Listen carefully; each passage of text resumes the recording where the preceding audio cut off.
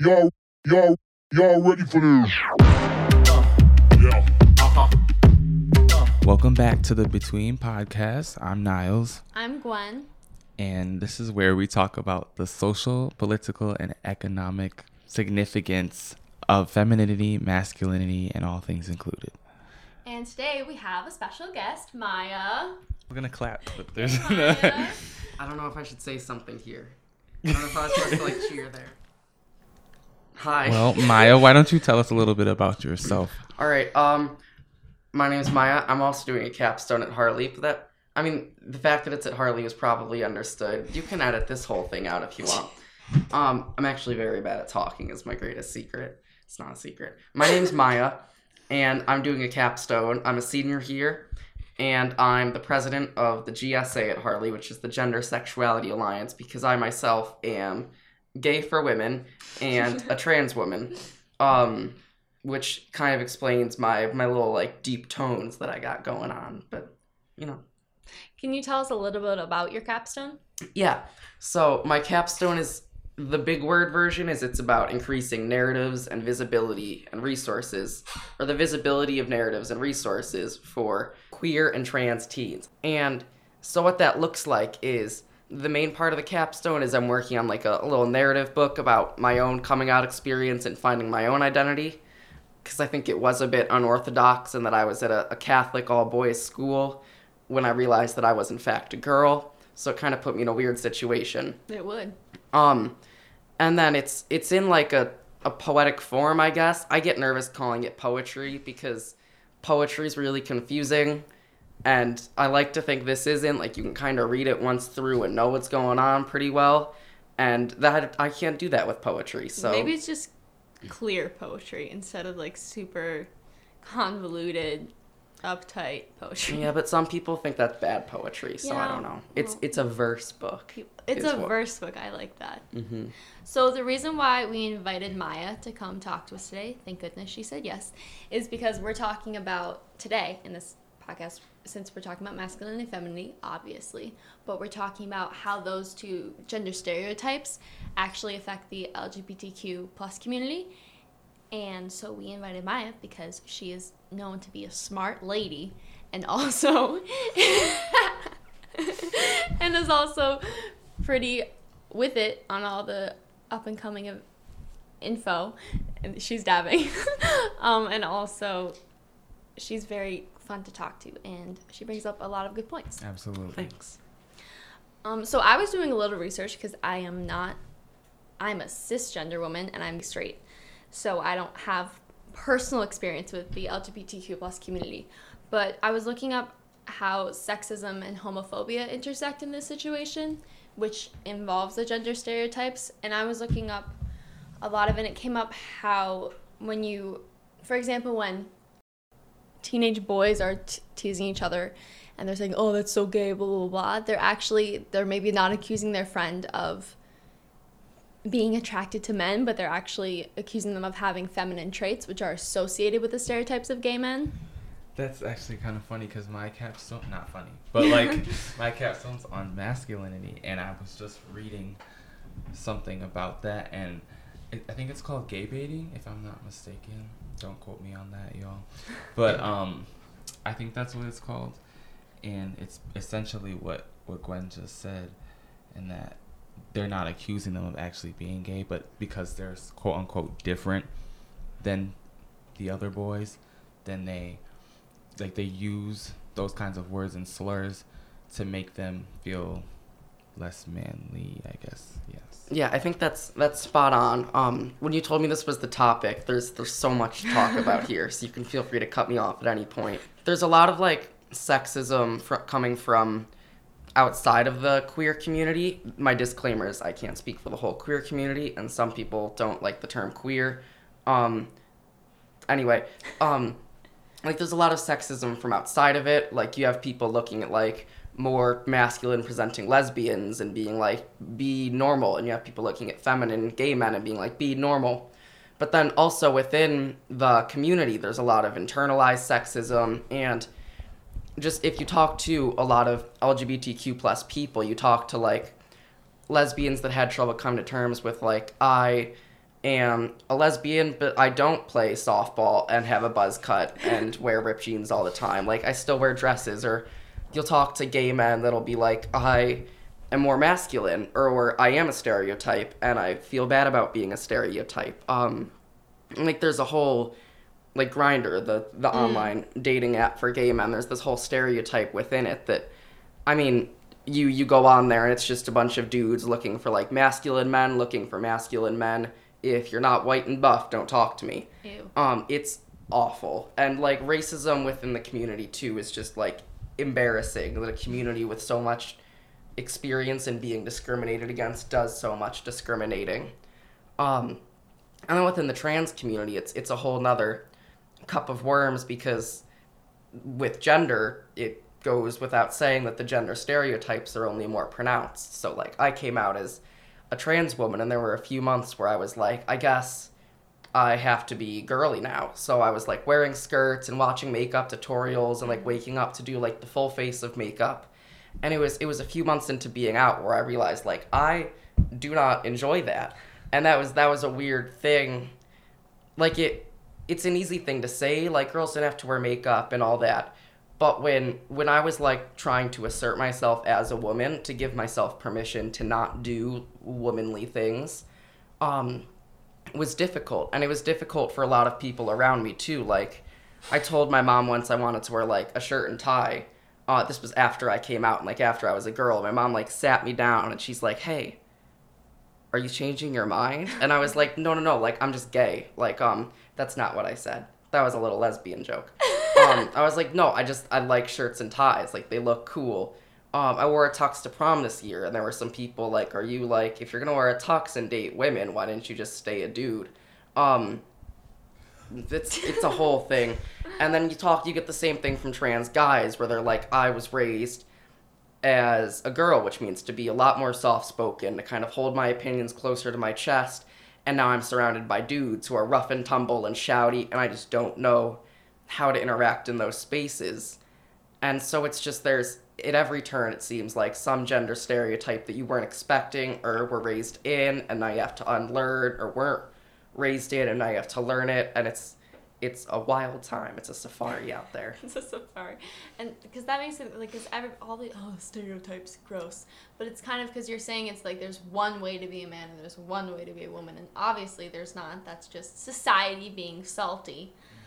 But yeah, and also, like, and I think it would be very cool to wear a suit. I just haven't found, I'm not there yet in myself, but I'm a cisgender straight woman and I want to wear a suit. So there's not one right way to be any, like, just be yourself. A story. Yeah, and a lot of things, like, in doing research, a lot of things people will, like, say, oh, like, these masculine characteristics or these feminine characteristics, clothes, etc. And it's like, they're just things, and then you put that label with it, and then it becomes an association, then it becomes a stereotype, which is, like, problematic in and of itself, because no trait or no piece of clothing or thing should have a gender necessarily associated with it. Yeah. So. And it gets even more complicated when you're within it, because there is a lot of safety in these stereotypes. Like, when I was dressing really femininely and wearing makeup, it's just a lot easier to count on the fact that I'll be seen as a woman because I'm performing that femininity. Whereas, like, I've been out for almost 2 years now, and at prom, like, one of the parking attendants, like, called me sir.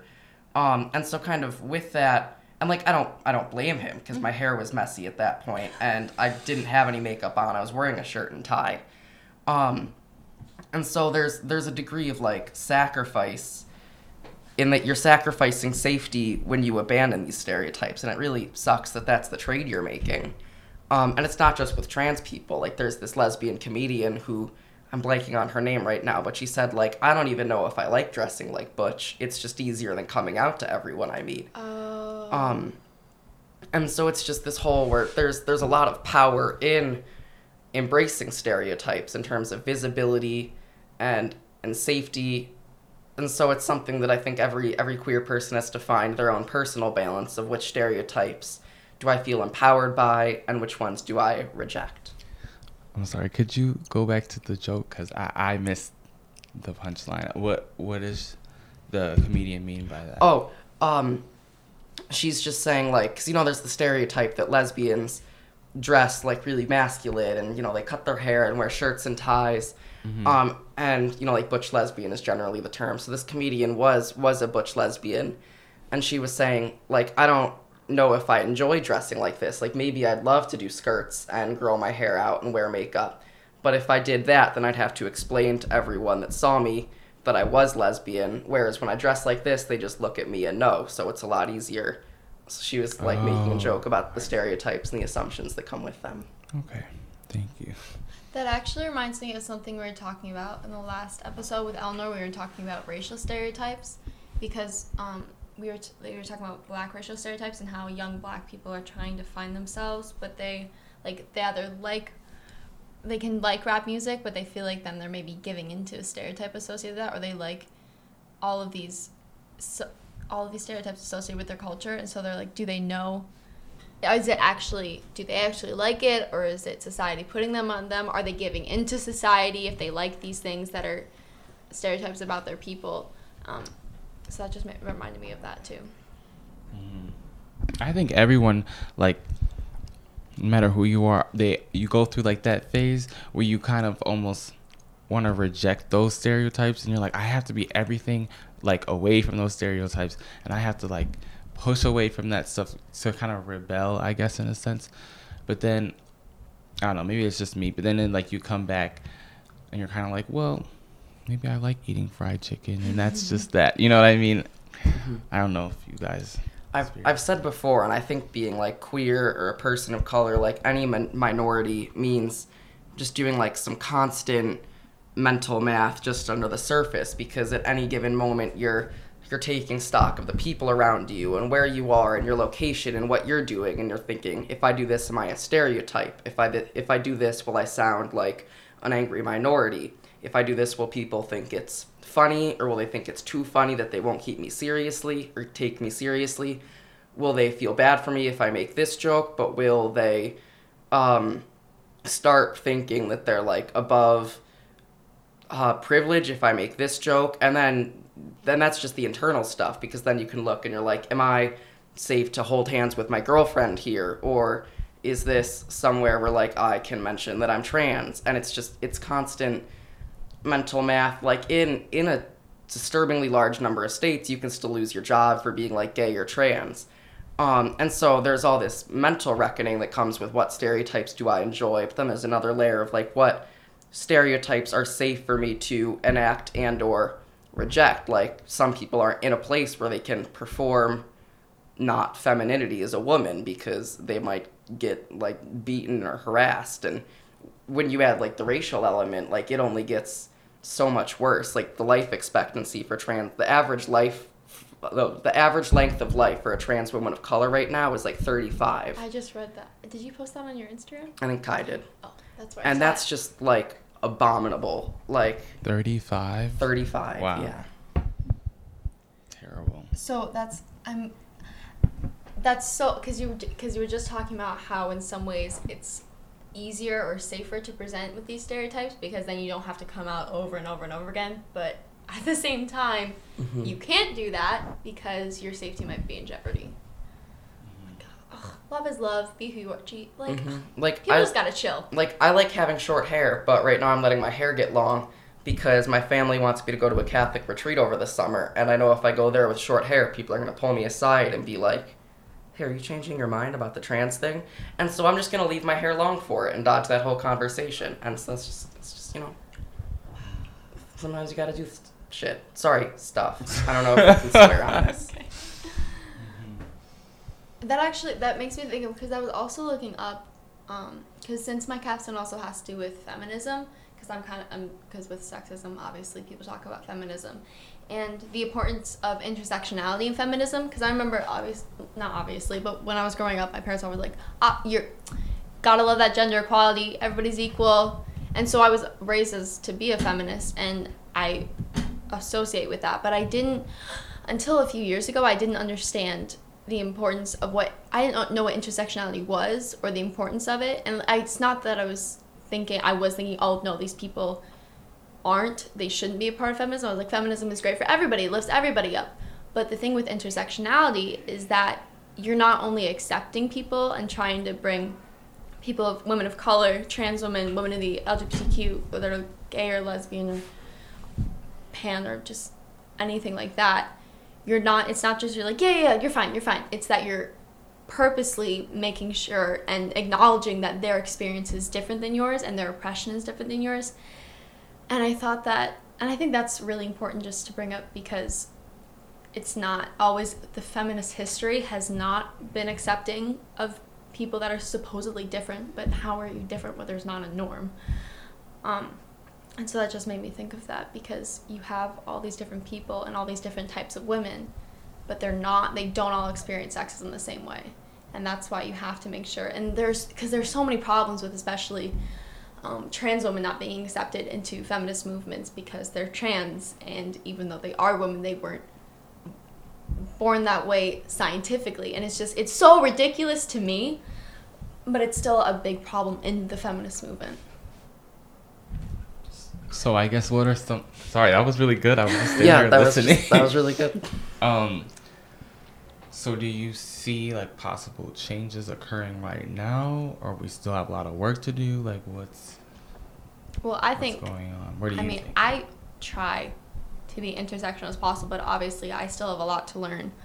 And also just a little shout out, because the intersectionality was first introduced to include Black women, because in the beginning, like suffragettes, for getting the vote and everything, they were white women in the middle class who they did not want Black women to be part of their group, but they were like, yeah, whatever. No, we're focusing on us right now. But so intersectionality was first introduced by Kimberly Crenshaw, and so a little shout out to her, because she's a pretty dope person. And I think because now that intersectionality is being actually discussed and talked about, that it's obviously now people are acknowledging it and it's getting better, but I think there's still a long way to go, because it's just, people you don't acknowledge that there are different types of oppression, because it's like, well, I'm oppressed too.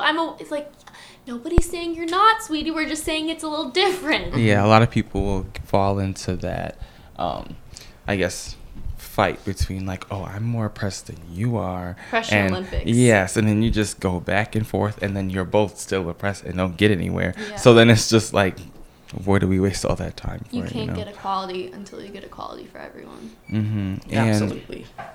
A lot of times it's like, I've recently seen this word more often, but equality versus equity, and like, excuse me, because equality could mean everyone have the same things, but that's assuming everyone starts in the same place. So like, that importance of equity, at least my understanding, is giving people what they need in order to achieve or have the same chance or the same opportunity as other people. And so for some people they might need more boosting, I guess, or more help than other people. We're not picking one over the other. It's just a matter of, because they were oppressed so much, they need to, get the support that they need to succeed. I remember there are actually, if you just go on like Google Images and you look up equality versus equity, there are actually some really good visual aids that explain it really well. The boxes? Yes. Okay. Because you have a Black person and a white person, and the white person, they're both at the same level of the fence, and they both want to look over the fence, but the white person has boxes to help them. And then I think they're white. Maybe I'm just assuming. But then I remember I also saw this other one, and really you can put any marginalized group in this position, but this one was specifically men versus women, and it was starting a race, and they were both on the same race line, not the skin color, the running thing. But the woman had all these boulders and obstacles in front of her, and the man had a clear shot toward the finish line. And so I think that's why I think political activism art is cool, because it's a really easy way, without having a whole conversation, to just make the point clear. Right.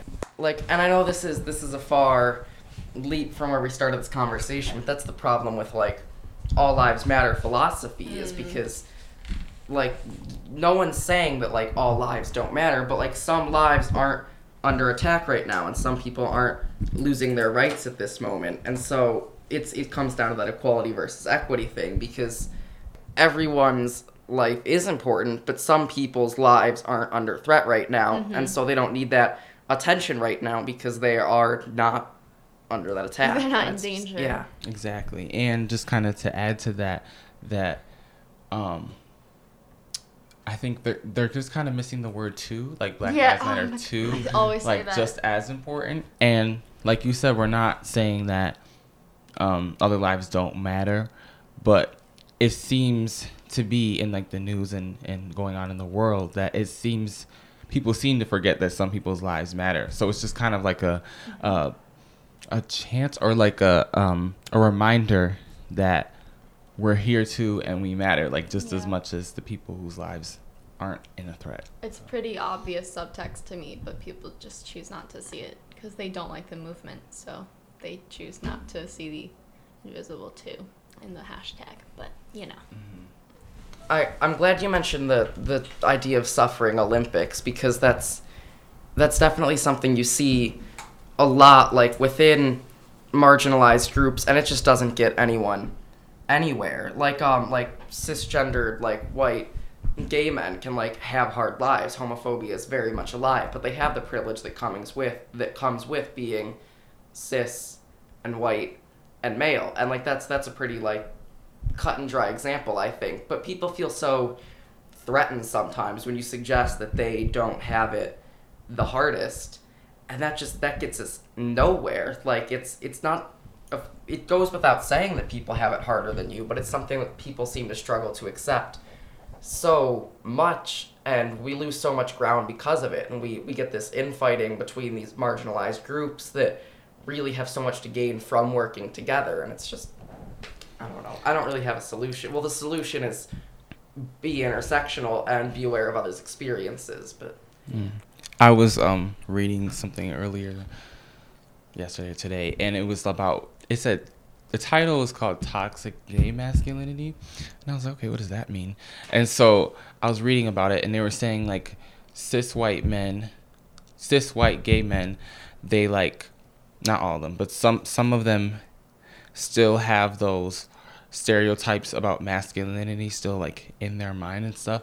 And so the guy who was writing it gave an example. He was working with this cis white gay man, and he was saying how he basically, actually, he did say that, like, he was attracted to black men, but he would only have sex with black men and bring white men home. You know, like, does that make sense? Do you understand what I'm saying? That's the thing, not just in, like, with... It's not, but, like, they were saying how that was, like, the person who was writing this, they didn't think that was something that really happens within the LGBTQ plus community. You're already aware of this other suffering, so why would so it's like, why would you even think to do that? But it's there. So. And people kind of give themselves permission to get such blind spots where they'll be like, no, like, I'm gay, I can't be racist. And it's like, that's not at all. There's no correlation. Like, yeah. One other thing that we were talking about earlier that Maya mentioned was you were talking about how in some states in the U.S. you can still be fired for being gay or being trans and stuff like that. And I remember earlier, a couple episodes ago, Naz and I were talking about gender discrimination in the workplace and how there weren't, but now then there were Supreme Court cases and all that jazz, and other clear laws that still get screwed with a little bit, but clear laws protecting women and men from gender discrimination, but on those two binary levels. And so there's not as much protection for trans people or genderqueer people or gender non-binary or gender non-conforming people. And I think that's because they are not new to society, but they are new to being acknowledged by society. And I was looking up because it was talking about the Civil Rights Act. It only started protecting transgender non-binary people in the workforce. That was something I looked up, and it was like, because you have this protection, but you have it on the two opposite ends of the scale, and you have nothing for people in between, or it's not great. And I know the existing protections for trans folks are some of what's like in threat of being rolled back or already being rolled back with the current administration. And there's stuff, because I remember, this is what bothers me, because I don't come from a military family.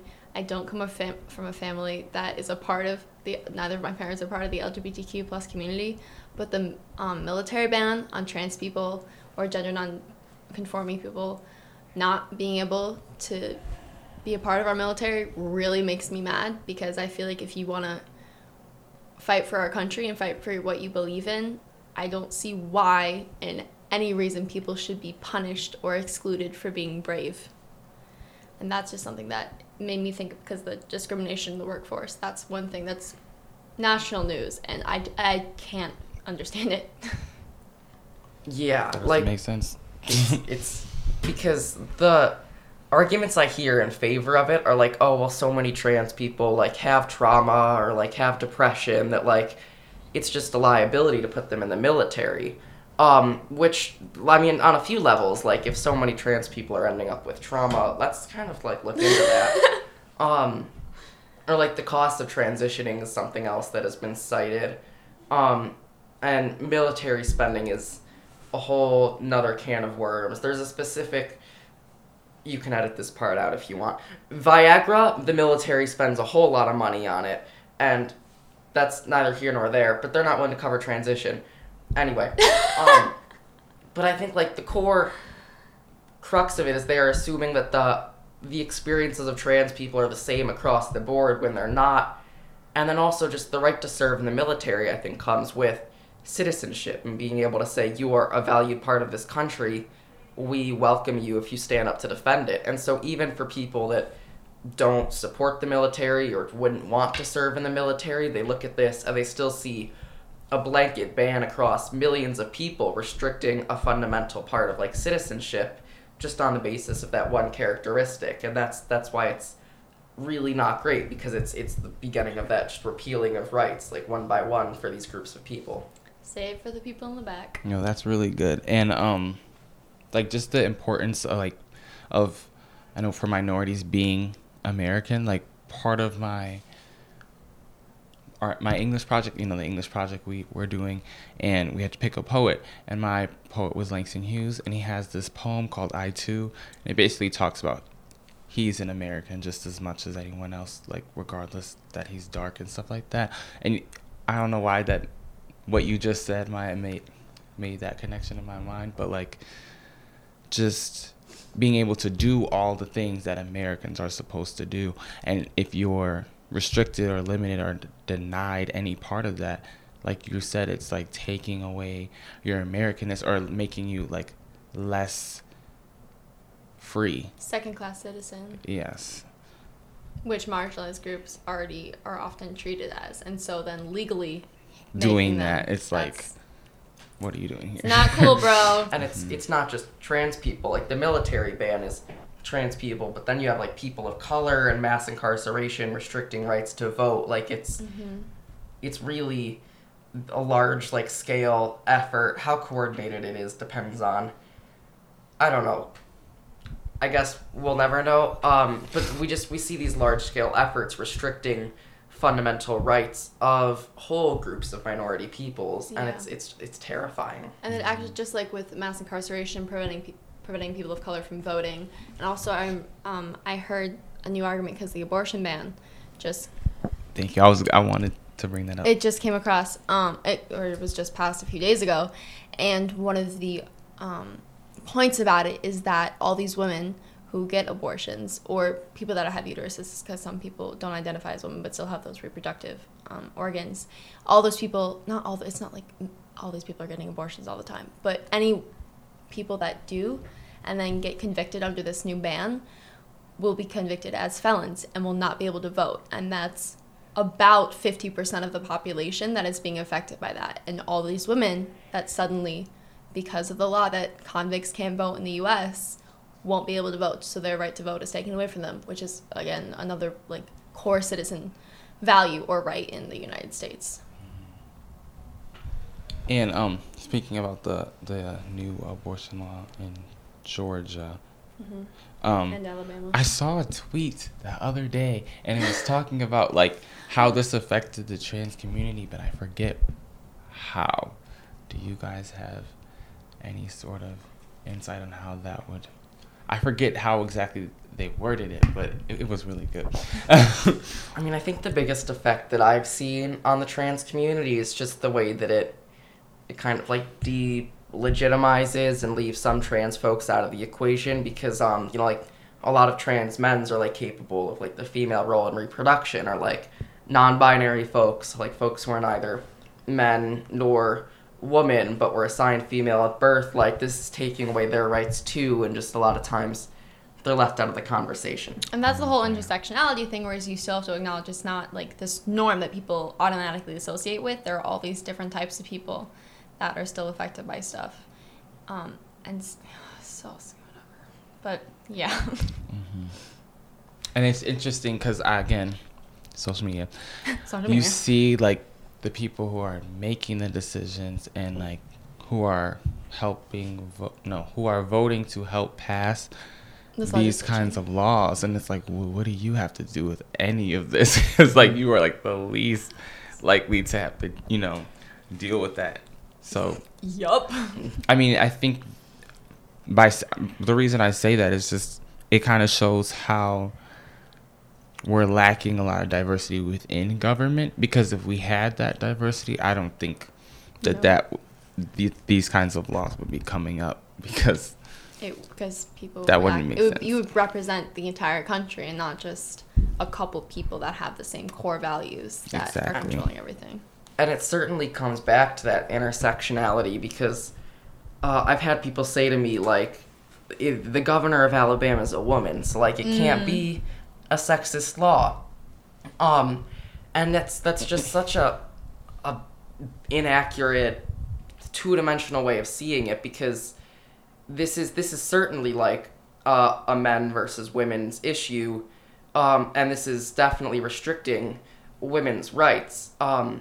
But even just setting that aside right now, this is also, the fact that she's a woman doesn't negate that this ban is just a terrible idea, because she's a woman, but she's also white, upper middle class, like, just all the things, like, probably upper middle class, like, life of privilege, because to make it in politics, like, the way our current system works is if you don't have a life of privilege, and here she is making decisions for queer people and trans people and people of color, poor people, lower income people. So even if we take the sexism side out of it, which is absolutely just a bogus thing to do in the first place, because this is absolutely a sexist ban. But even if you look past that for a moment, there are so many other fronts that this is an attack on the rights of, or I don't know what the proper proposition is there.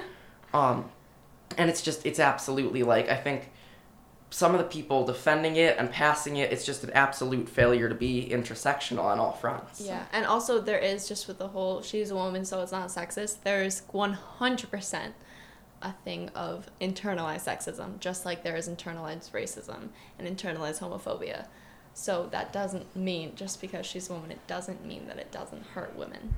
And it's not like she just up and did that by herself. Mm-hmm. Like, it's not like she herself made this whole decision and then it just happened. Right. Okay, well, first of all, the word of the day today is definitely intersectionality. Yes. For those who don't know, would one of you mind kind of giving a definition, just so we have a clear understanding of what that is? I think in the broadest sense, it's just making your activism all-encompassing, and not in, like, an all lives matter way where you're negating the struggles of any one group.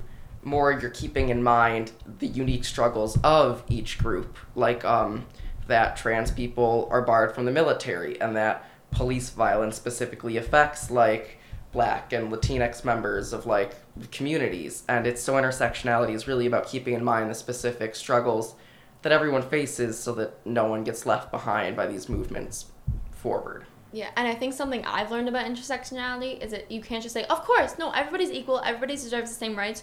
You have to do the research and be actively aware. And by actively aware, I mean, like, when you're thinking about a social issue, you have to really figure out how it affects different types of people, and not, obviously, it's bad.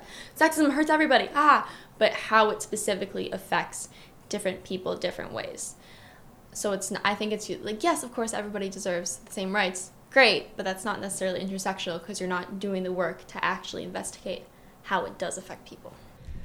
I want to say thank you to Maya, first of all, because she was Yes. such a great guest. No, thanks Awesome. so much for having me. This We're was clapping, so much hold on. fun. Yay, Maya! I'm clapping. I'm clapping for you guys. So thank you so much to Maya for coming because I learned a lot and she's Yes, smart. I learned This a was lot a dream too. come true. I love podcasts, and you guys are so cool. This was so much fun. So And thank you to you guys for listening. Yes. We will be back soon with a new episode. So With a new topic. thank you so much. Stay tuned. Peace. Yeah.